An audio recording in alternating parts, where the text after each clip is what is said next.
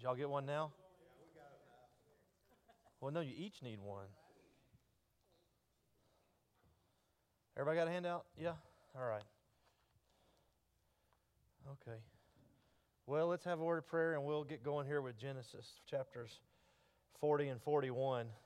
I told y'all last week that we weren't going to finish the whole story tonight, probably. And we aren't. But we're going to finish enough of it that we'll get to the theme anyway. And then next week, Miss Terry will start her study on Daniel, because she is the hardest working. What was it Pastor said Sunday night? No, but we're looking forward to that. That'll be Daniel. So what we'll probably do is in January, we'll kick off our January studies, and Pastor will do one, and Terry will do one, and I'll do one. And what we probably will do is finish some of the other chapters of this story in January. Because I don't think Terry's going to get you through all of Daniel in 3 weeks either.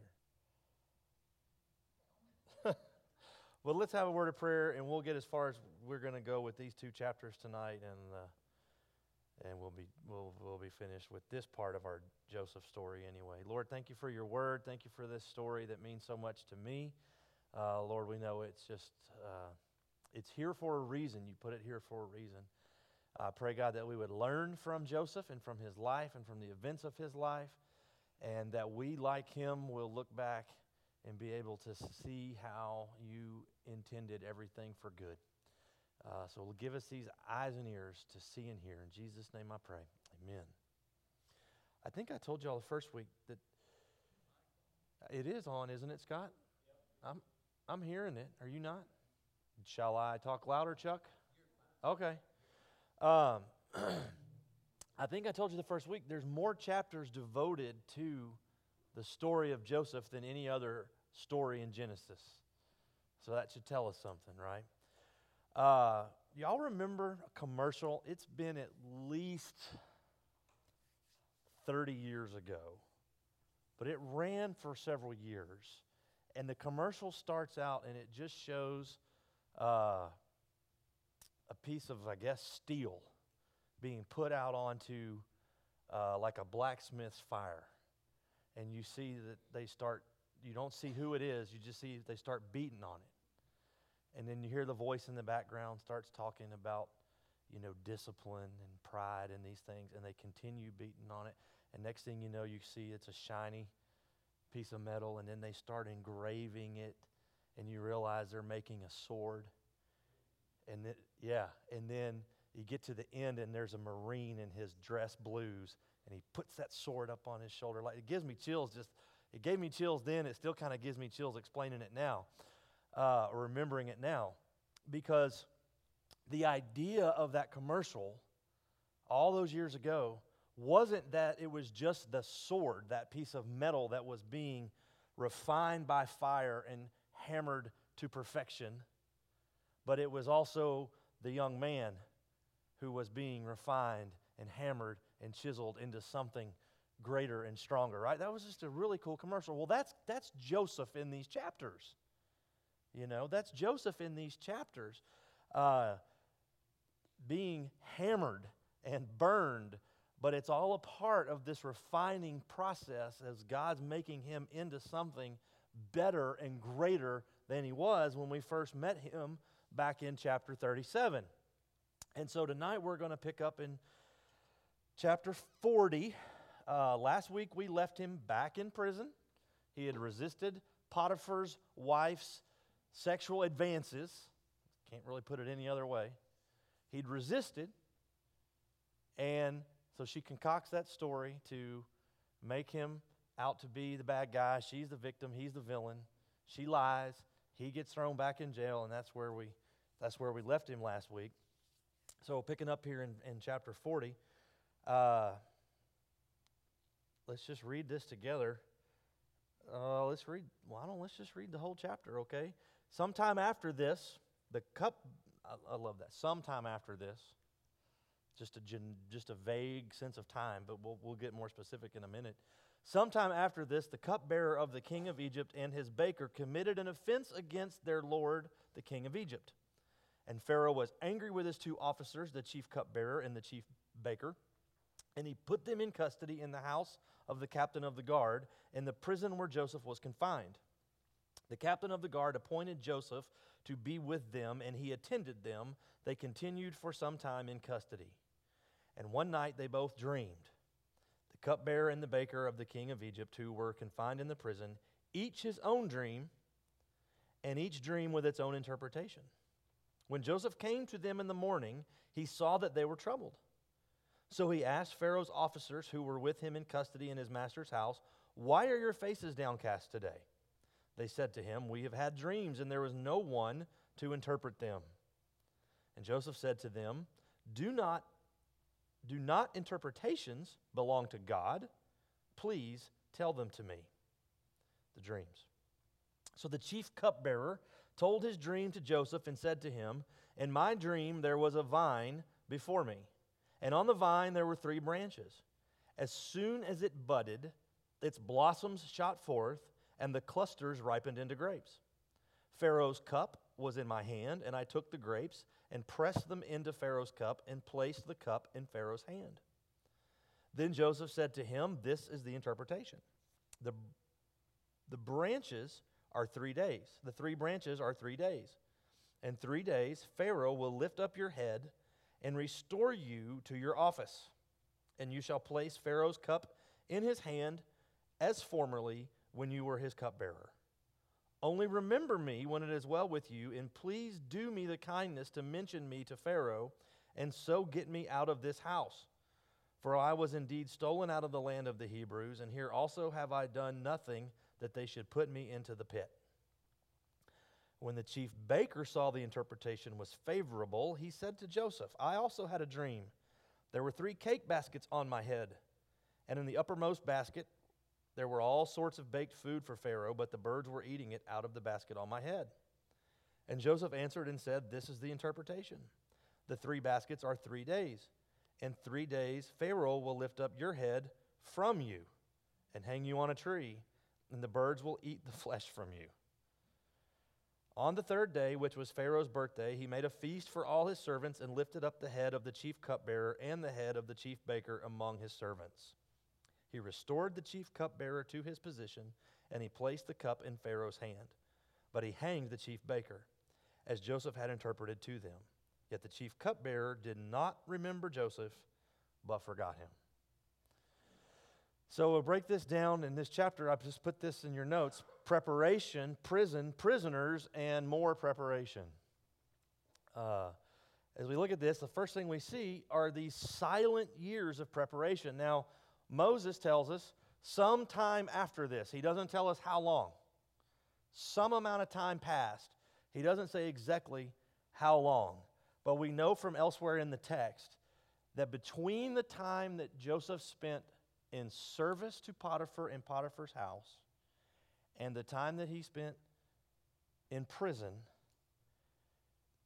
he was there 11 years at this point. He'd come in as a 17-year-old young man, and now here he is, approximately 28 years old. You say, well, how do we get that? Well, you go over back to chapter 41 and verse 46. There's something else we're going to talk about here in a little bit. But in 41:46, it tells us that he was 30 years old when he entered the service to the Pharaoh. So he's 30 years old when he entered Pharaoh's service. And the text also tells us in chapter 41 that 2 years passed between the time he interpreted the dream for the cupbearer and the time he was summoned to interpret Pharaoh's dreams, which we'll talk about in a minute. So 30, you do 2 years, he's 28. You say, well, he was 17 when he got sold into slavery and came to Potiphar's house. So it's 11 years, over a decade. And now the text doesn't tell us exactly how much of that time was spent in service in Potiphar's house and how much of that time was spent in prison. And it really doesn't matter. Because in service to Potiphar's house, he was basically a prisoner just the same. Even though he had some privileges, he was still a servant. And so I call these silent years of preparation. Because at this point in the story, Joseph doesn't know what God's doing. You know, that's just whether it's Joseph or Job or any of these other stories that we read about in the Old Testament. The person doesn't ever have the luxury of knowing what the narrator tells us. Right? Esther, others, to see what God's hand is really doing behind the scenes. So Joseph doesn't know. And so it's just this 11 years of silent preparation. And he didn't have a written copy of God's Word. We talked about this last week. He's just remembering the stories that he would have heard over the supper table of God's faithfulness to Abraham and to Isaac and to his father Jacob. And yet, God's using this to mold him into the man he wants him to be.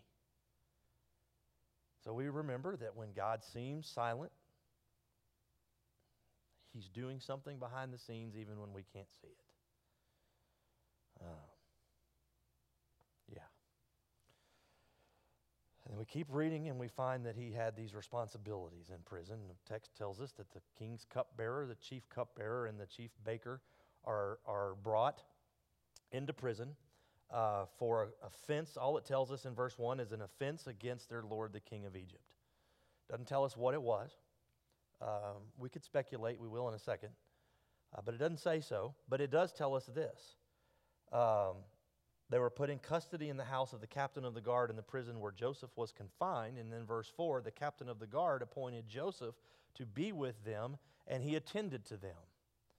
And so this is fitting the pattern that we've seen from the very beginning of Joseph rising to places of responsibility, even in the midst of other negative circumstances.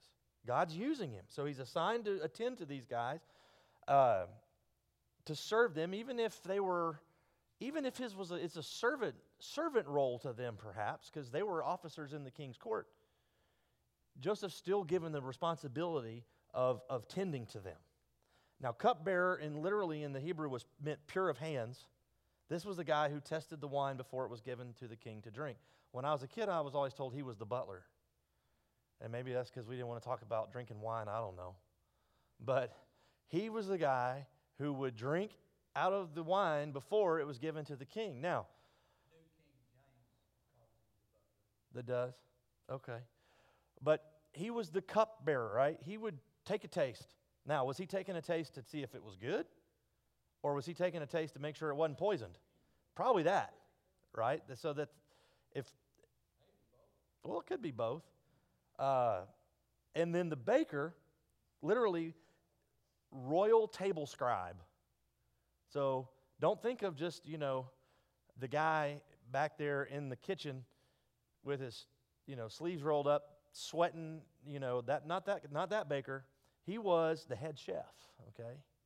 He's the head chef. He's the executive chef, right? He gets the tall hat, the tall white hat. But they don't tell us, Moses doesn't tell us what the crime was. It is possible that they were charged with attempting to poison Pharaoh. We don't know that. The reason I say it's possible, because look how this unfolds. They have these dreams. And Egyptians put great emphasis on dreams and on dream interpretations. For Egyptians, to go to sleep was to have contact with another world. Remember, they were polytheists. They had all these hundreds of small g gods, and they understood sleeping was it was the thing that puts you in contact with other worlds. Now, did it really? No. We know a lot more about the subconscious nowadays and things, but they didn't know any of that. And so they thought dreams were actually experiences, life experiences, in some other realm. And so they really put great emphasis on not just the dream, but on the interpretation. In fact, there were professional dream interpreters back in ancient Egypt. And they kept records of what were called dream books. and they would keep records of dreams, they would keep records of interpretations, and they would keep records of like similar, when similar things would happen, they'd mark, they'd keep records of, okay, this guy dreamed about trees, and this guy dreamed about oceans and rivers, and they would have all of this in the dream books so that they could get as precise as possible with their interpretations. And so Joseph, or as precise as possible in their concept, maybe. Joseph sees them, and I call this Joseph's matured response. And I say matured in the past participle sense like that because it shows he's matured since he had his own dream. All right, 11 years earlier, he's 17 years old. He comes up to his brothers, hey, let me tell you about my dream. He has no concern for them, really. It was sort of a self-centered kind of a thing. And here he comes 11 years later, and he sees them, and the text tells us here in verse 7, he asks them, why are your faces downcast today? I think it's showing us he's matured a little bit. He's got a sensitivity to what the other people were going through that we don't see any indication of that back in chapter 37 when we first met him, and he was this very handsome yet probably cocky young teenager. Shows a sensitivity. He sees their sad faces. He asks them, hey, why the long face? What's wrong? What's wrong? So they tell him, and we've had dreams. There's no one to interpret them. And so Joseph says to them, don't interpretations belong to God? And here's another sign of maturity. It's a God reflex, if you will. And by that I mean, your reflex, like you hit your elbow and your arm just kind of does that, or you hit your knee and you kick out. At least they did in the cartoons when I was growing up. It's a God reflex. And some of y'all are like, my reflexes don't do that anymore. His still did towards God. It was his first reaction. He didn't say, I have some experience with dreams. I had dreams once. Let me tell you about my dreams. First thing out of his mouth, don't all interpretations belong to God? Tell me your dreams. His first thought was to go to God. You can learn a lot about a person by their immediate reaction to some certain stimuli, some certain stimulus. Pastor Don was in here last week. He's not in here tonight. I kind of hoped he was because there's a little illustration here, You learn a lot about a person by what their initial reaction is or what their reflex is. And so the story is told. Whenever I say that, the story is told that it's probably not true, but it makes a good point. So the story is told of a young man who was curious, and so he went with his preacher to go watch his preacher hang sheetrock because he wanted to see what the preacher's reflex and reaction would be when he hit his thumb with the hammer. I don't think that's true. Don's not here, so it's not as funny as it might have been. But, you can learn a lot about a person by their initial reaction. Terry and I are each other's initial reaction a lot during the week, aren't we? And she could tell you stories about me that probably aren't flattering about. Sometimes my initial reaction is not the best initial reaction to something. But Joseph here in this moment shows us that he's matured. And his first thought is, hey, the interpretation belongs to God. Tell me your dream.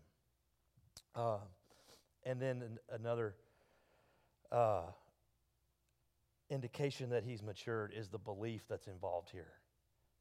It wasn't a question. He just knew it. God's going to give me the answer, or God's going to give me the interpretation of these dreams. So tell me about them. And I put this little statement in quotes here. When he said that, do not all interpretations belong to God, it's really an in-your-face polemic against the idolatrous culture of Egypt at that time. He didn't say, go find the professional dream interpreter in his dream books. He didn't say, go run over here to this wise man or this other wizard or whoever. He said, it belongs to God. Tell me about it. It was like confronting the polytheism right there. But it also gives us an idea, perhaps, that he hadn't forgotten his own dreams. And that deep down, he still believed his own dreams back 11 years earlier had also come from God. So we see this indication that somehow during this 11-year process of refinement, God's matured this young man. And then we keep reading in verses 10 through 22. We see the dreams, how they're fulfilled. And I won't take the time to read it all again, but he told the butler, your head's going to be lifted up. And he told the baker, your head's going to be lifted up too.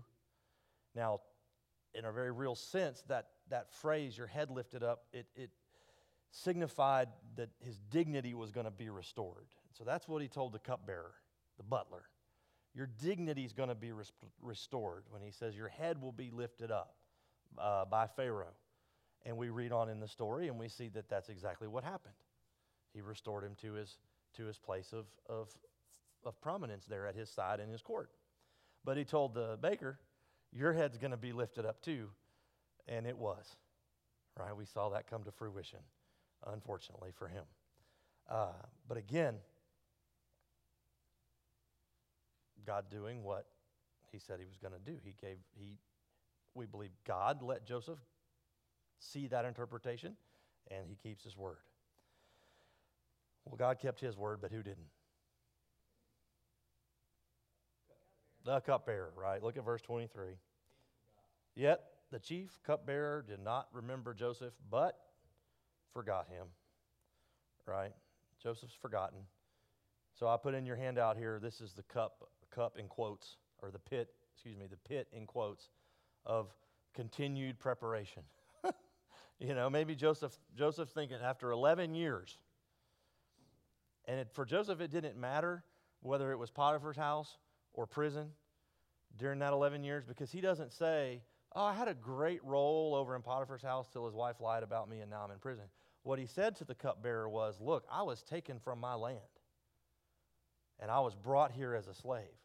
So in his mind, that 11 years is all rolled into one, Potiphar's house and prison. It's all the same to him. And he's thinking, here's my chance. All right, I'm going to interpret this guy's dream. He's going to go. Pharaoh's going to restore him to his place of service in his court. He's going to be standing right there next to him because he's got to drink the wine before he gives it to him, right? And so this will be my chance to finally get out of this mess, to finally get out of this pit is what he calls it. It's interesting that he calls it a pit because he knew something about pits. He'd been in one. And for him, prison was a metaphorical pit just the same. Get me up out of here. And he forgot. So 2 more years. He didn't know it was going to be 2 more years. We know that now after the fact. More preparation. And again, maybe he didn't consider it. That's us getting to read back into it from our vantage point and on this side of history. But God will do that. He'll bring us right up to the edge, and you'll think, all right, here we go. Now I'm going to finally understand what all this was for. I'm going to finally see it. I'm going to finally get this all behind me. And here comes 2 more years of preparation. What on earth could he be preparing me for? You might wonder sometimes. That's the wrong question. It's not what is he preparing me for. The question is, maybe better, how is he going to use this? Delay is a common theme. We find it throughout Scripture. We find it throughout Christian history. Delay is a common theme. Abraham, you're going to have this son of promise. Well, God, I'm 80 years old. Well, keep waiting. 70 what? What was he? Go ahead, Chuck. 70 how many? 75 years old, excuse me. Because that's so much more likely. Isaac, he gave him the name Isaac first. Laughing boy. Laughter. And there's this idea that, like, really? I'm 75 years old. You're going to give me a son? Ha.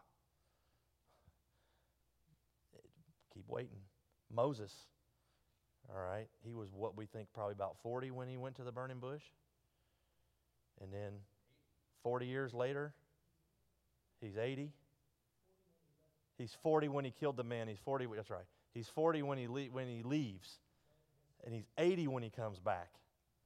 right? How many of y'all are 80 yet? Anybody in here 80 yet? You know what that means? I mean, God's still got some work to do on you. Jim, God, a few more years, Jim, before God's going to be ready. Yeah. Yeah. David was a teenager when he got called out, and he was years later before all the Saul stuff had to work its way through. Waiting. I put in your notes here Hudson Taylor. Hudson Taylor had served a few years in China, and he wanted to start the Chinese mission. But some things happened in his life. He had to come back to London.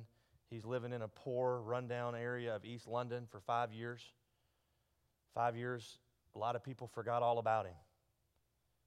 And he said, without those hidden years, he called them, with all their growth and testing, how could the vision and enthusiasm of youth have been matured for the leadership that was to be? That's perspective. It's maturity. God will delay to teach us these kind of things, right? Raymond Edmond, delay never thwarts God's purpose. It only polishes his instrument. So I don't know what delays you might feel like you're in right now. God's still working. God's still working.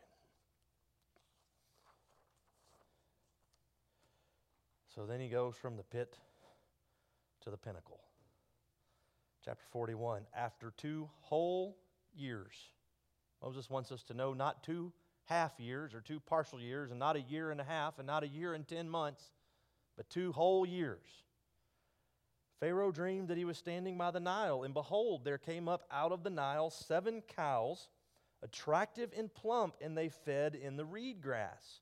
Now, this would not have been an uncommon scene in ancient Egypt like that.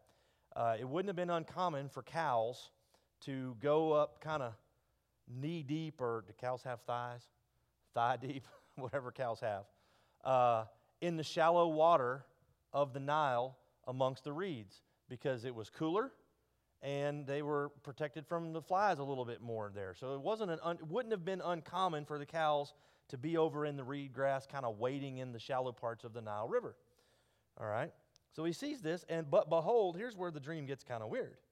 7 other cows, ugly and thin, came up out of the Nile after them and stood by the other cows on the bank of the Nile. And the ugly, thin cows ate up the 7 attractive, plump cows, and Pharaoh awoke. Then he fell asleep and dreamed a second time. And behold, 7 ears of grain, plump and good, were growing on one stalk. And behold, after them sprouted 7 ears, thin and blighted by the east wind. And then the thin ears swallowed up the 7 plump, full ears, and Pharaoh awoke. And behold, it was a dream. So in the morning his spirit was troubled, and he sent and called for the magicians of Egypt and all its wise men.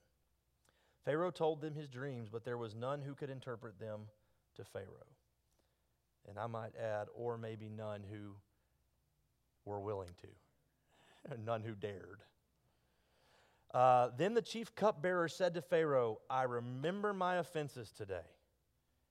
When Pharaoh was angry with his servants and put me and the chief baker in custody in the house of the captain of the guard, we dreamed on the same night, he and I, each having a dream with its own interpretation. A young Hebrew was there with us, a servant of the captain of the guard. When we told him, he interpreted our dreams to us, giving us an interpretation to each man according to his dream. And as he interpreted to us, so it came about. I was restored to my office, and the baker was hanged. Then Pharaoh sent and called Joseph, and they quickly brought him out of the pit. And when he had shaved himself and changed his clothes, he came in before Pharaoh. And Pharaoh said to Joseph, I've had a dream, and there is no one who can interpret it. I have heard it said of you that when you hear a dream, you can interpret it. Joseph answered Pharaoh, it is not me. God will give Pharaoh a favorable answer. Then Pharaoh said to Joseph, behold, in my dream I was standing on the banks of the Nile. 7 cows, plump and attractive, came up out of the Nile and fed in the reed grass. 7 other cows came up after them, poor and very ugly and thin, such as I have never seen in all the land of Egypt. And the thin, ugly cows ate up the first 7 plump cows. But when they had eaten them, no one would have known that they had eaten them, for they were still as ugly as at the beginning. Then I awoke. I also saw in my dream 7 ears growing on one stalk, full and good.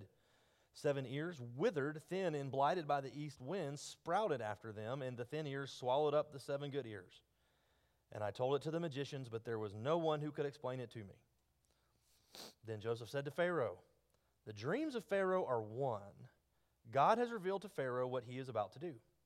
The 7 good cows are 7 years, and the 7 good ears are 7 years. The dreams are one.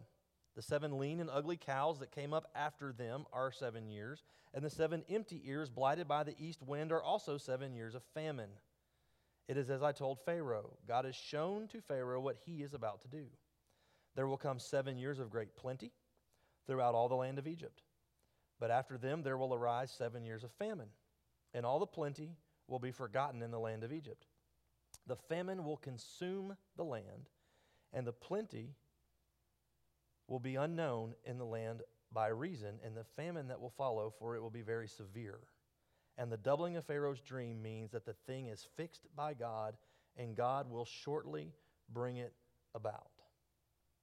Now therefore let Pharaoh select a discerning and wise man and set him over the land of Egypt. Let Pharaoh proceed to appoint overseers over the land and take 1/5 of the produce of the land during the 7 plentiful years. And let him gather all the food of these good years that are coming and store up grain under the authority of Pharaoh for food in the cities, and let them keep it. That food shall be a reserve for the land against the 7 years of famine that are to occur in the land of Egypt, so that the land may not perish through the famine. This proposal pleased Pharaoh and all his servants, and Pharaoh said to his servants, can we find a man like this in whom is the Spirit of God? Then Pharaoh said to Joseph, since God has shown you all this, there is none so discerning and wise as you are. You shall be over my house, and all my people shall order themselves as you command. Only as regards the throne will I be greater than you. And Pharaoh said to Joseph, see, I have set you over all the land of Egypt. Stop right there. From the pit to the pinnacle. He's now 30 years old. 13 full years since the events that day in Shechem with his brothers. And God's finally going to show him a glimpse of where this is all heading. We read here, Pharaoh had these dreams. Pharaoh's dreams would have carried more significance than the cupbearer's dreams or the baker's dreams. Remember, a dream is, for their polytheism, a dream had theological importance. Remember we said it puts you in touch with this other realm or this other world. Well, a pharaoh to have a dream was an even bigger deal, you remember, because pharaohs were considered small g gods, right? They were considered at least partially divine. And it's 2 dreams again. And if we weren't sure already, Joseph tells Pharaoh down here in our text, the fact that you had this dream twice means it's a done deal. It's going to happen. Like the Joseph had 2 dreams. Remember, the sheaves of wheat were bowing down to him, and then he had a second dream where the stars and the sun and the moon bowed down to him. 2. Then the baker and the butler each had 1. 2. And now Pharaoh has 2. And the reason that these dreams happen in pairs is to signify that these are things that were going to come to pass. Now, does that mean when you have the same dream twice that's like a done deal that it's going to come to pass? I don't think so. Like, this is Scripture. This was stuff God was doing. So that's not necessarily, if you know. But I mean, I'm not God, so he can bring about whatever he wants in your lives, can't he? So, but anyway, in the case of Pharaoh, Joseph tells him, the fact that you had it twice means this is a done deal. And so then in verse 9, or in verse 8, we read that he summoned for the wise men and all these. Nobody could interpret it. Or like we said, maybe they maybe they were scared to. But they didn't interpret it for him, and they leave him in this conundrum. And so the cupbearer comes along, and he says, I know a guy, right? I know a guy. You remember when this happened? This is what happened. And now it's interesting, right? He's remembered in this moment by the cupbearer. Had he been forgotten by God? No, right? This whole 2-year process. Had God forgotten him? No. So he's only forgotten from a human standpoint. So we read this turning of events, and it culminates with Pharaoh sending and calling for Joseph, and they quickly bring him out of the pit, and they shave him, and they change his clothes, and they bring him before Pharaoh. And in none of this is yet, anyway, is the name of God mentioned. You know, Moses isn't telling us God did this, God orchestrated this, God moved in this one's heart. You know, later on in Moses with Exodus, it'll say God hardened his heart, right? He doesn't tell us this. It doesn't use his name, but his hand is obvious, and his timing is perfect. You know, we don't play what-if games, but if we wanted to play a what-if game, say, what if the butler had remembered him all those years, two years before? What if he'd remembered? Well, maybe they would have maybe they would have set him loose. Let him go back to Canaan. Let him go back to his family. Then would he have been where God wanted him later when the famine comes? So that's why we don't play what-if games. But it does show us God's timing was perfect, right? 2 years earlier wasn't the right moment. Now was the right moment. Now the cupbearer remembers, right? And so they bring him before Joseph, and he's going to interpret Pharaoh's dreams. And I want to point out something here. Joseph does not seem to be the least bit intimidated by this scene or these surroundings. Right? We're going to see that when he responds to Pharaoh, we'll see how bold he is, as a matter of fact. Chuck Colson, in his book, Kingdoms in Conflict, he describes how when he worked in the Nixon White House, they would use the aura of the White House to try to pacify visitors or moderate visitors, like kind of overwhelm them with some awe so that they would maybe, you know, especially the ones he said that were there to fuss about something or to disagree with the president about something, they would use the awe of the surroundings of the White House to try to quiet them a little bit. I have a little bit of experience with this. I was invited one time to go have lunch at the governor's mansion in Louisiana. And I forget what he had done. He had done something earlier that I really didn't like. And I'm like, okay, well, they're going to invite all these pastors to come to lunch at the governor's mansion, and they're going to give us a chance to talk to him. And so I've got a couple questions that I'll kind of keep in my hip pocket in case they give us a chance to ask him any questions. And I don't remember, one of them had to do something to do with taxing or not taxing oil revenues or something offshore. I don't even remember what it was now. But I was ready to ask my hard-hitting question of Bobby Jindal, right? And so they bring us in the governor's mansion, and I'm just like, wow, you know. And they put us around this big ornate table, and they put, you know, I've never seen so many plates at one setting. Y'all know, they had chargers, if y'all know what charger, I mean, it had everything, you know. And all the servants bring us out this stuff, you know. And by the time Bobby Jindal comes to meet us in lunch, we're just so in awe of our surroundings. He talks for a while, and they're like, any of y'all got any questions of Bobby before we take a picture of each one of you with him individually? And so we're all just like, good job, man. You know, presidents have been known to make advisory councils for similar reasons, right? Not Joseph. Joseph was not going to be awed by the surroundings and pull back or remain silent of something that was important to say. And so what he's going to do here is declare God's sovereignty and superiority. over the entire situation, over all the polytheistic little g gods. Here he is talking about, at this point in time, this would have been the God of Canaan, or the God of Abraham, Isaac, and Jacob, and he's going to show how he's really the God over Egypt too, and therefore everything. And so what he says is, I heard you can interpret dreams, verse 15. And he answered Pharaoh, and this translation says, it is not in me. God will give Pharaoh a favorable answer.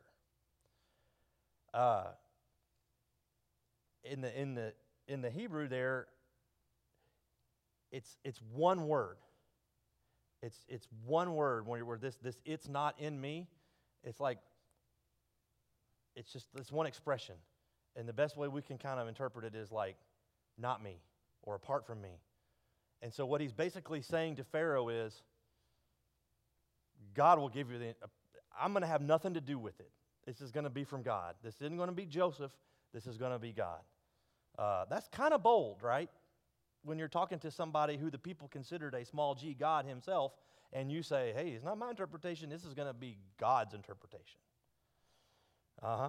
And so as he reads this, I just circled this here in verse 16. It's not me. God will give Pharaoh the interpretation. And I want to make a correction on your handout. Up here where I say Joseph interprets Pharaoh's dreams and that's a really big deal, that should be 15 to 32. That should be 15 to 32.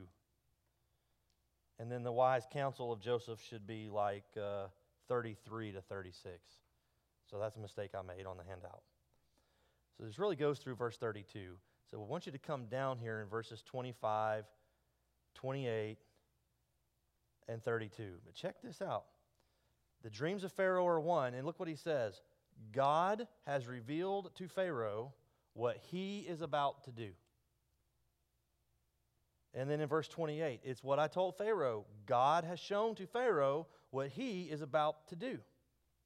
And then in verse 32, to the fact that he had two of these dreams, he says, and the doubling of Pharaoh's dreams means that the thing is fixed by God, and God will shortly bring it about.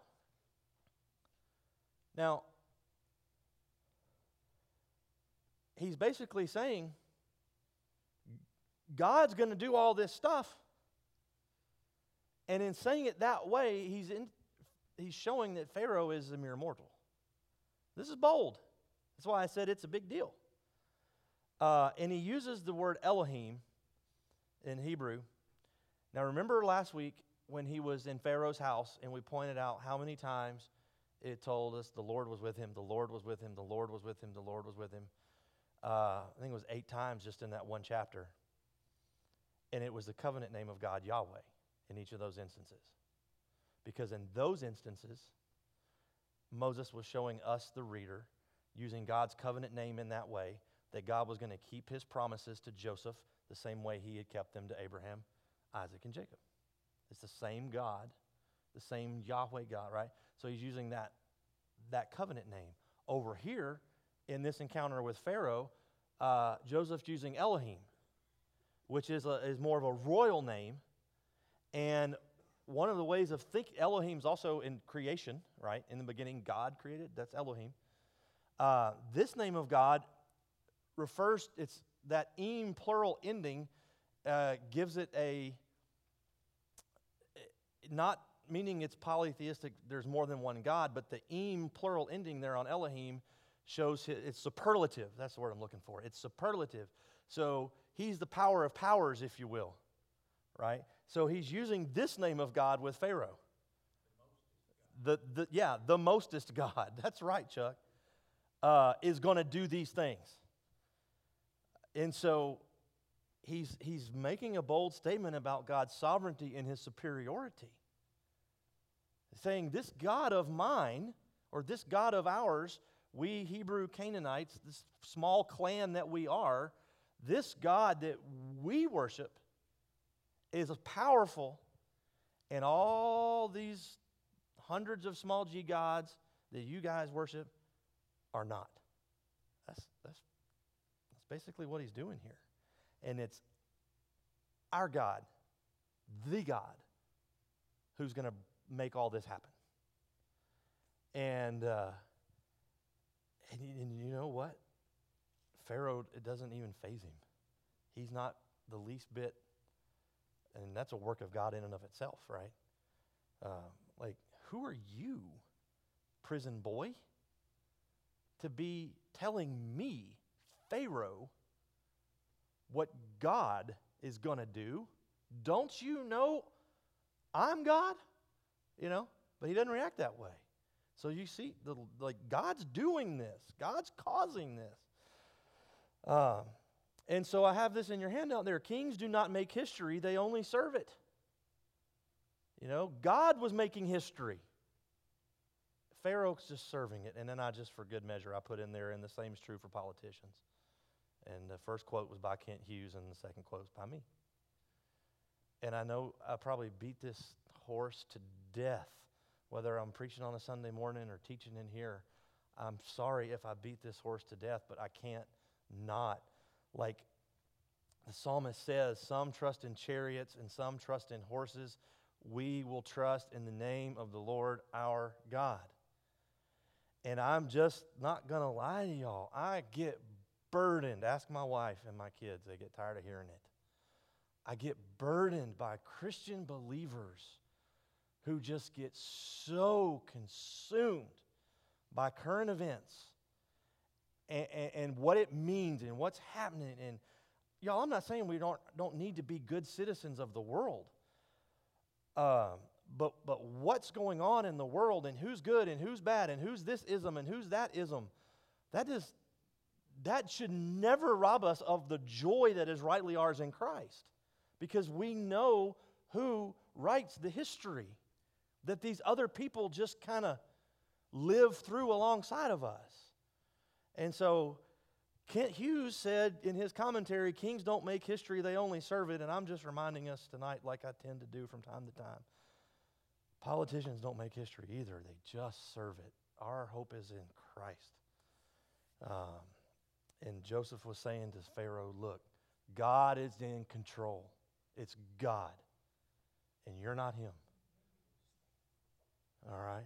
So, he tells him that, and then he offers him this counsel. Before Pharaoh even has a chance to respond, Joseph starts in with this wise counsel. And he basically says, take 20% of everything. Here's a plan.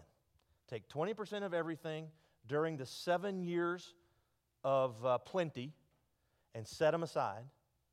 And that way, during the 7 years of famine, we'll have stored up 20% every year for 7 years, and there will be enough. Doesn't say there will be plenty, but it says there will be enough during the 7 lean years to get you through it. And so that's the advice or the wise counsel that he's giving Pharaoh.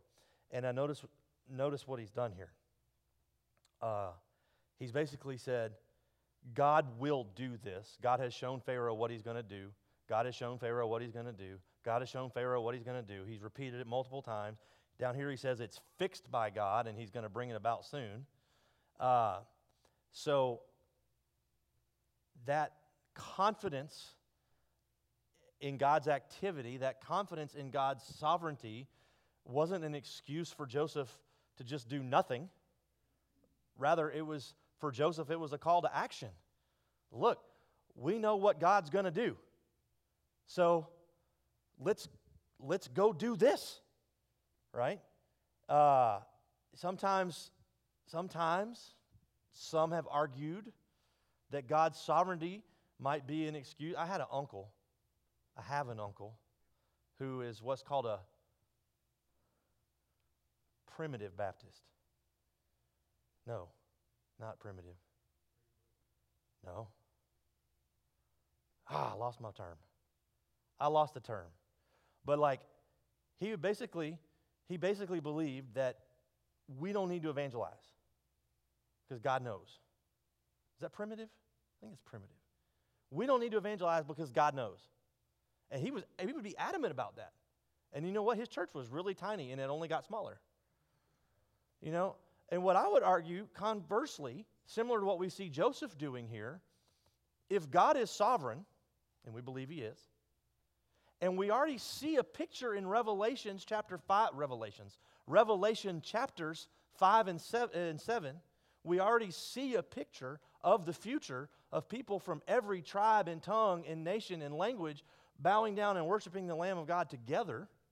All right, we see that. We know it's going to happen. Instead of that being a call for us to do nothing, that's a call for us to go be about it. Let's go get in on this, right? And that's kind of what's happening here with Joseph. He's like, God's going to do this. So rather than just sit back and take it and whine about it, let's go be about it. Let's go get in on it. Let's go do something. And so that's what he does. And then so finally, we get Joseph's recognition. I say finally, and I put a little, because we've been waiting since he's 17 years old for something good to happen, right? And then we read that in verses 37 through 41. This proposal pleased Pharaoh and all his servants. And Pharaoh said to his servants, "Can we find a man like this in whom is the Spirit of God?" Now, Pharaoh didn't know God. He was not a follower of God. He was not a believer in Elohim, Yahweh, God. So he'd heard the name, but when he's talking about the Spirit of God here, I think he's still kind of got all his polytheism and everything in his mind. Maybe he doesn't. But my point is, even if he didn't have the right concept of God or the Spirit of God in mind when he asked this question and recognizes this about Joseph, even if he didn't have the right concept, he wasn't wrong. He just didn't realize how right he was. You know? Does that make sense? Yeah. And so he didn't yet know God or who the Spirit of God was, and maybe he's using these terms in a different way, but we know how right he was, whether he knew he was or not. And so he finally gets that recognition. And notice the similarity between what he says here, what the Pharaoh says here, and what we read back in chapter 39 from Potiphar before the scene with Potiphar's wife and all that, when he put him in charge of his own household. Listen to the similarity of the language here. "You shall be over my house, and all of my people shall order themselves as you command. Only as regards the throne will I be greater than you." And Pharaoh said to Joseph, "See, I have set you over all the land of Egypt." And so here he is again, being brought back up out of the pit, and God's putting him in a place of prominence, and he's going to use him there. And then we keep reading here in verses 42. Man, we're almost out of time. An hour goes by fast. Well, it goes by fast for me. Y'all might be looking at your watches, but an hour goes by fast for me. Then Pharaoh took his signet ring from his hand, and he put it on Joseph's hand, and he clothed him in garments of fine linen, and put a gold chain about his neck, and he made him ride in his second chariot, and they called out before him, "Bow the knee." Thus he set him over all the land of Egypt. Moreover, Pharaoh said to Joseph, "I am Pharaoh, and without your consent no one shall lift up hand or foot in all the land of Egypt." And Pharaoh called Joseph's name Zaphenath-Paneah, and he gave him in marriage to Asenath, the daughter of Potiphar, priest of On. So Joseph went out over the land of Egypt. He was 30 years old when he entered the service of Pharaoh, king of Egypt. And Joseph went out from the presence of Pharaoh and went through all the land of Egypt. During the 7 years of plenty, the earth produced abundantly, and he gathered up all the food of these 7 years which occurred in the land of Egypt, and he put the food in the cities. He put in every city the food from the fields around it. And Joseph stored up grain in great abundance, like the sand of the sea, until he ceased to measure it, for it could not be measured. Before the year of famine came, 2 sons were born to Joseph. Asenath, the daughter of Potiphar, priest of On, bore them to him. Joseph called the name of the firstborn Manasseh, for he said, "God has made me forget all my hardship in all my father's house." The name of the second he called Ephraim, for God has made me fruitful in the land of my affliction. The 7 years of plenty that occurred in the land of Egypt came to an end, and the 7 years of famine began to come. As Joseph had said, there was famine in all the lands, but in all the land of Egypt there was bread. When all the land of Egypt was famished, the people cried to Pharaoh for bread. Pharaoh said to all the Egyptians, "Go to Joseph, and what he says to you, do." So when the famine had spread over all the land, Joseph opened all the storehouses and sold to the Egyptians, for the famine was severe in the land. Moreover, all the earth came to Egypt, to Joseph, to buy grain, because the famine was severe over all the earth. So So here's life at the top, and I said this is life at the top on God's terms, because there's all kinds of wrong definitions of success, right? You can refer to life at the top any number of ways. So we're going to say Joseph did it on God's terms. He had remained faithful in spite of all of his circumstances for 13 years, right? So now he's at the top, and he's gotten there on God's terms. And the first thing we see is he's empowered, right? Pharaoh puts all this jewelry on him, puts the robes on him, puts him in the chariot. He gives him the empowerment to do the thing he's called him to do. And while he's up there, he remains faithful. He basically does what he said he was going to do. He does all of those things that he said he was going to do. He took the 20% and he put it in the storehouse, and he was diligent to do what he'd promised. So he was faithful, and as a result, he was blessed. And this is not just a hashtag that you put on your social media, hashtag blessed. You see this a lot. Somebody's on an island vacation somewhere, and they're like, hashtag blessed, and I'm like, well, are you? Or, there's a lot of ways to get rich, outside of God's blessings, But in this case, these children, they are a sign of God's blessings, right? This isn't just a misuse of the term. He was blessed, and so he will bless us when we're faithful, right? He will bless us when we're faithful, and then he will give us success. And we read there towards the end of the chapter that he was fruitful and he was successful in what he had been charged to do. Now, is worldly success always a sign of God's blessing? No, not necessarily. But in this case it was. In many cases it is when we do it his way. So our application as we finish up this little 3-week study, 3 core beliefs in Joseph that we would do well to emulate. And the first one is this: Joseph had a transcending belief in the greatness of God. He never doubted. He never questioned that God was in control of his circumstances. He never questioned that God was in control of everything, especially the mundane in the day-to-day. The picture that we get of him after these 11 years in prison and in servitude is of a person who was even more committed to this God he'd never met than he was before all that other stuff started. He had a transcending belief, or a transcendent belief, maybe it should have said, in the greatness of God. And he had an unwavering belief in the Word of God. And I told y'all last week, he didn't have a written Word of God like we have. He had the stories that he'd heard. Because Moses hadn't written it all down yet. Moses wasn't alive yet. How God called Abraham, and then how God gave him a son of promise, Isaac, and the stories of his father. And I'm sure Jacob had more than once recounted the story of his dream and the ladder. And he only knew those stories. He only knew those promises that Yahweh had made to his ancestors. And when I say ancestors, I'm talking about his granddaddy and his great-granddaddy. We're not talking hundreds of years. But he never doubted. He believed that the God who made those promises to his father and his grandfather and his great-grandfather was going to keep that promise for him too. He never questioned it. Which gave him then, the third is an abiding belief in the presence of God. Whether he was in the pit or the prison or Potiphar's, there's a lot of P words in this story, or at the pinnacle, and all points in between, there's another P word. He never questioned God's presence with him. We got to read about it in chapter 39. Yahweh was with him, Yahweh was with him, Yahweh remembered him, Yahweh was with him. He just had to believe it. He didn't get to read about it. He had to believe it for himself. And he never questioned the presence of God was with him.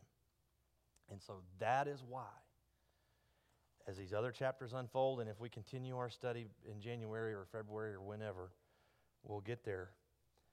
But if we don't get there that way, I'll just bring it up right now. That is why chapter 41 ends with the famine was bad in the whole world and people were coming from everywhere.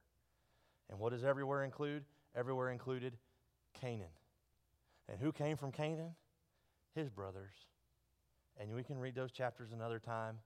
how the brothers were afraid and how they went back and then they came back again. And in chapter 50, as the book of Genesis is about to be coming to a close, Jacob has died.